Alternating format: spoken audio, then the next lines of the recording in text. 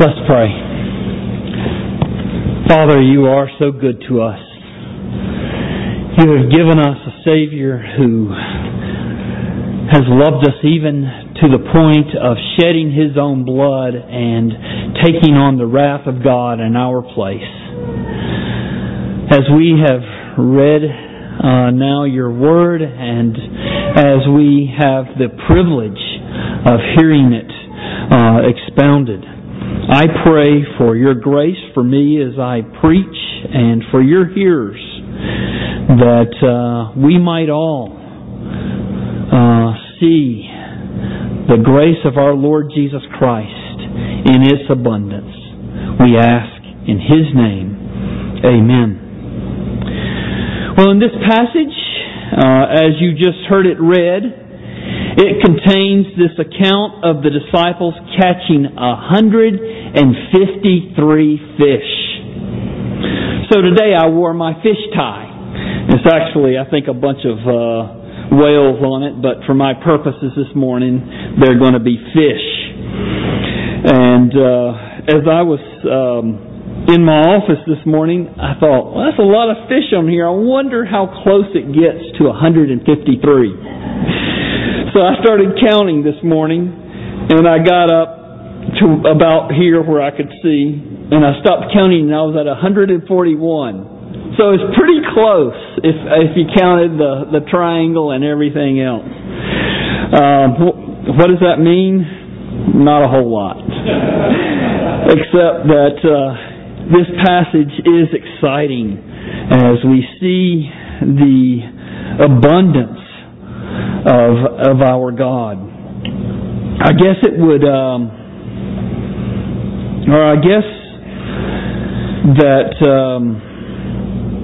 most of us have thought about what it would be like to have been one of Jesus' disciples, to live with Him while He was performing these miracles, while He was giving His great wisdom through His sermons, and by experiencing His compassion. That would have, I'm sure all of us have thought about, wow, that must have been really neat. But as wonderful as it might have been to have lived with Jesus while He was walking on earth, I think for these disciples, seeing the resurrected Lord must have exceeded those experiences by far.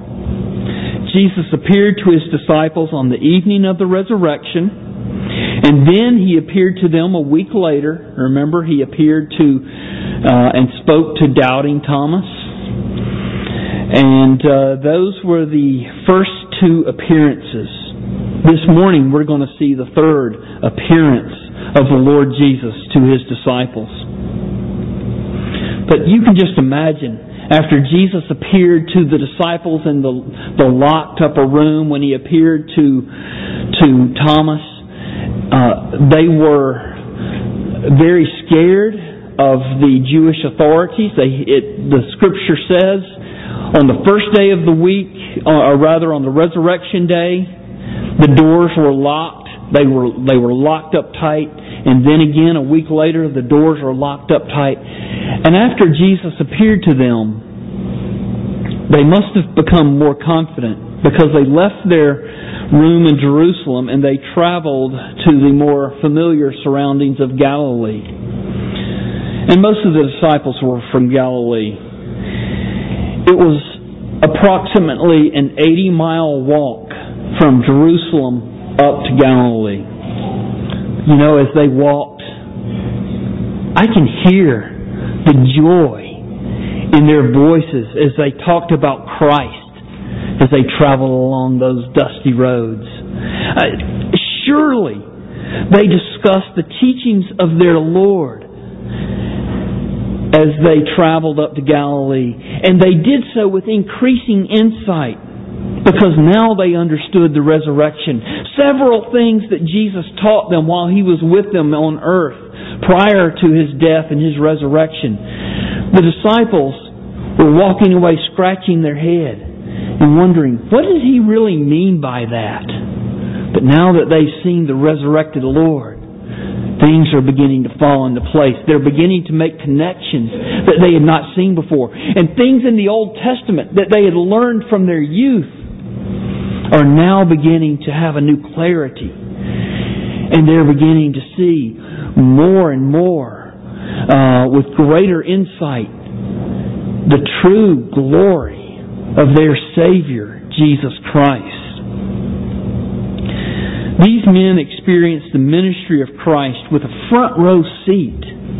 They got to see Him turn the few loaves of bread and the fish into a feast that fed 5,000. They got to see Jesus raise Lazarus from the dead. They got to see Him cast out evil spirits. They got to see Him heal the sick.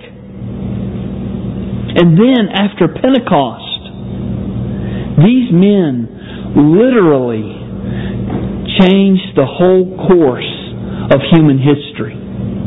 We are sitting in this room this morning. We are sitting here with Bibles in our hands because of these disciples. But yet, I am confident that the days with Jesus while He walked on earth and the days following Pentecost when they went out and preached, that those days paled in comparison to those days immediately following the resurrection of Jesus Christ, when they began to fully understand who He was and what He came to do.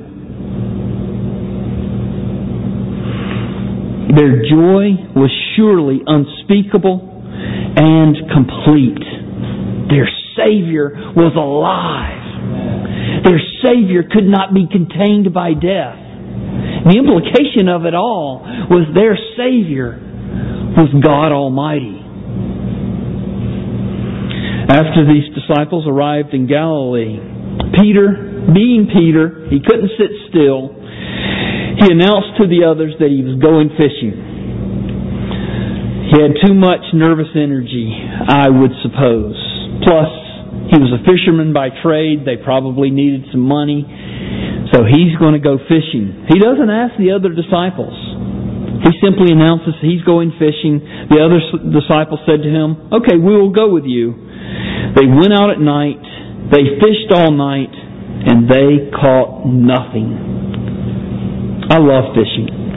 I grew up with a pond on our property, about an acre big pond. And I had two larger lakes across the road. Few things are more exciting than the feeling of a sudden tug upon the fishing rod as a largemouth bass bites your hook. But as exciting as that is, it is one of life's most frustrating things when you go out. You've been looking forward to fishing. You make time and you get everything all ready and you go out and you don't even get a single bite. We go up to my parents' house each Thanksgiving, and you've heard about how we shoot the shotguns for several hours, shoot about 500 rounds of ammunition. We play football and all these things. Well, also one of the things that I do every time we go up to my parents' house is I get up real early, at least one morning, and I plan on every morning, but the last 5 years I've gone at least one morning, early in the morning, it's cold typically, and I go out and I go fishing. And the reason I only go once is because I'm so discouraged after not catching anything, not even getting a nibble, that I give up for the rest of the week. So anyway, the last several years have been a complete zero. I don't think for the last 5 years I have caught anything. As I studied this passage, I came to the conclusion that Jesus has a different agenda here than simply making the disciples have a successful fishing trip. I think what He did here is He providentially prevented the disciples from catching any fish that night to teach them and also to teach us about the church's pattern in evangelism. Why do I say that? Well, you will remember that many of Jesus' disciples were fishermen. In fact, Jesus called them away from their nets to make them not fishers of fishes, but fishers of men. Listen to Matthew 4. While walking by the Sea of Galilee, He saw two brothers, Simon, who is called Peter, and Andrew, his brother, casting a net into the sea, for they were fishermen. And He said to them, "Follow me, and I will make you fishers of men." Immediately they left their nets and followed Him. And going on from there, He saw two other brothers, James the son of Zebedee and John his brother, in the boat with Zebedee their father, mending their nets, and He called them. Immediately they left their boat and their father and followed Him.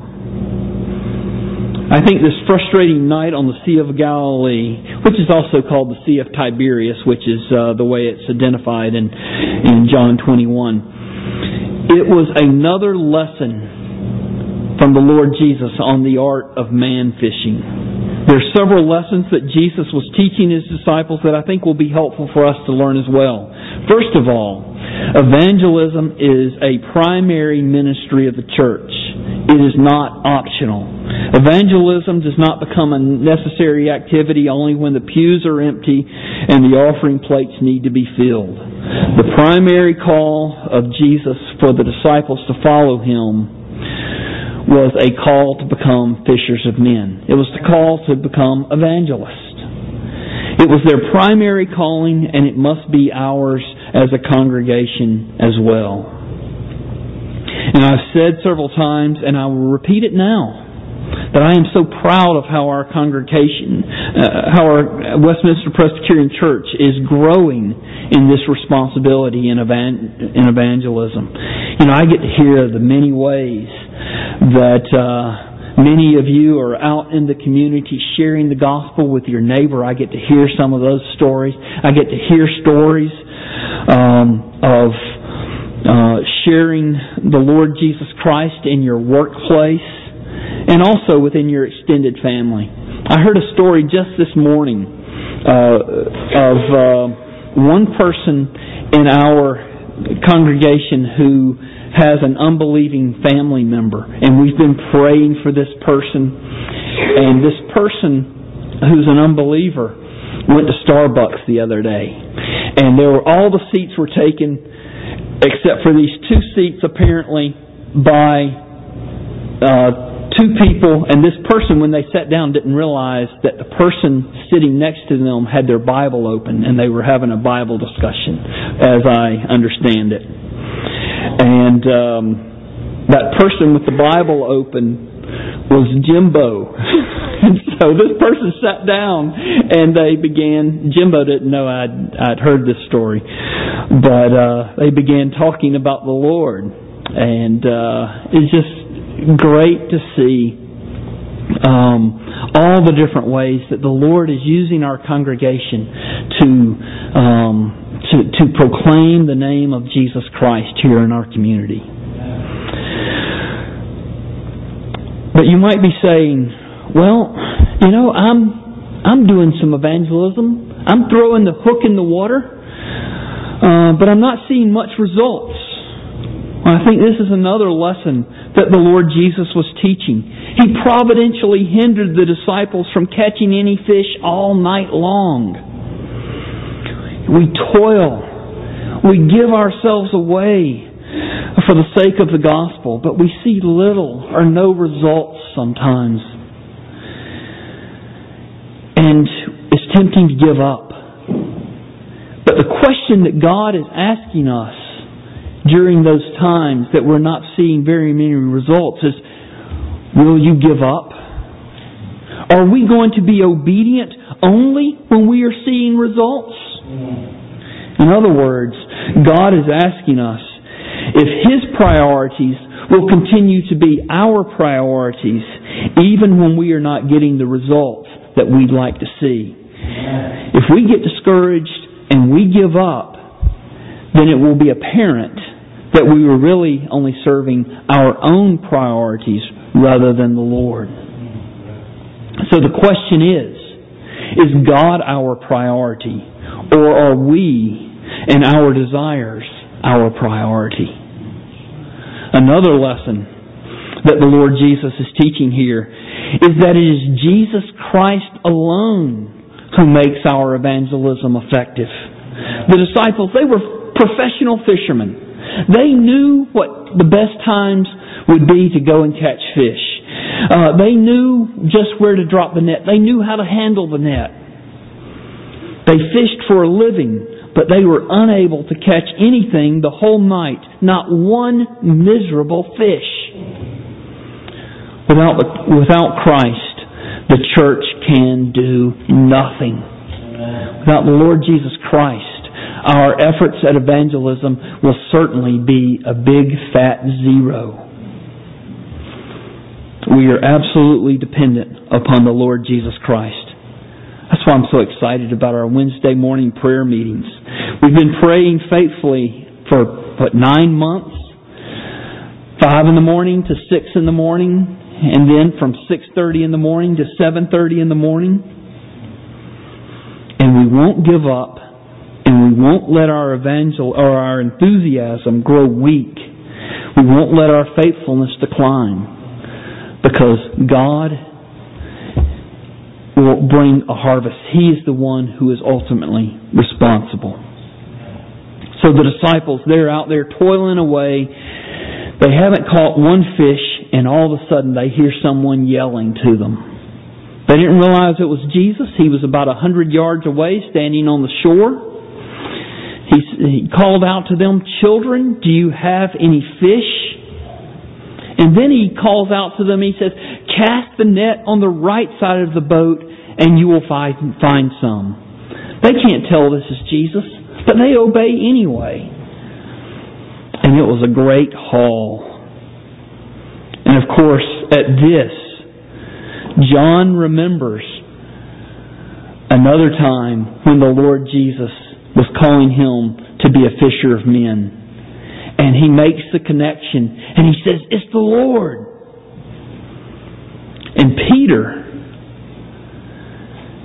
being Peter, when he hears that, he jumps immediately into the water. I guess he puts a little cloak over himself, and jumps into the sea and starts swimming to shore. He's 100 yards out. That's an interesting response on Peter's part. Because the first time that Jesus did a miracle with the fish, Peter had the opposite reaction. Listen to this from Luke chapter 5. Getting into one of the boats, which was Simon's, he asked him to put out a little from the land, because Jesus is going to teach. And so he sat down and taught the people from the boat. And when he had finished speaking, he said to Simon, "Put out into the deep and let down your nets for a catch." Simon answered, "Master, we toiled all night and took nothing." So this is another zero. Very, very early in Jesus' ministry to the disciples. He said, Peter said, "But at your word I will let down the nets." And when they had done this, they enclosed a large number of fish, and their nets were breaking. They signaled to their partners in the other boat to come and help them. And they came and filled both the boats so that they began to sink. But when Simon Peter saw it, he fell down at Jesus' knees, saying, "Depart from me, for I am a sinful man, O Lord." For he and all who were with him were astonished at the catch of fish they had taken. And so also were James and John, sons of Zebedee, who were partners with Simon. And Jesus said to Simon, "Do not be afraid. From now on you will be catching men." And when they had brought their boats to land, they left everything and followed him. Remarkable contrast. Peter at the very first part of his ministry, when he sees the miracle of the catch of fish, he says, "Depart from me, I'm sinful." But then, after seeing his resurrected Savior, He jumps in the water to go swim and get to Him as fast as he possibly can. He's responding as a child of the Savior. He's responding as one who has come to understand that Jesus loved him so much that He went to the cross and died for his sins and gloriously rose for his justification. When finally the others arrived, verse 8, the other disciples came in the boat dragging the net full of fish, for they were not far off from the land, but about 100 yards off.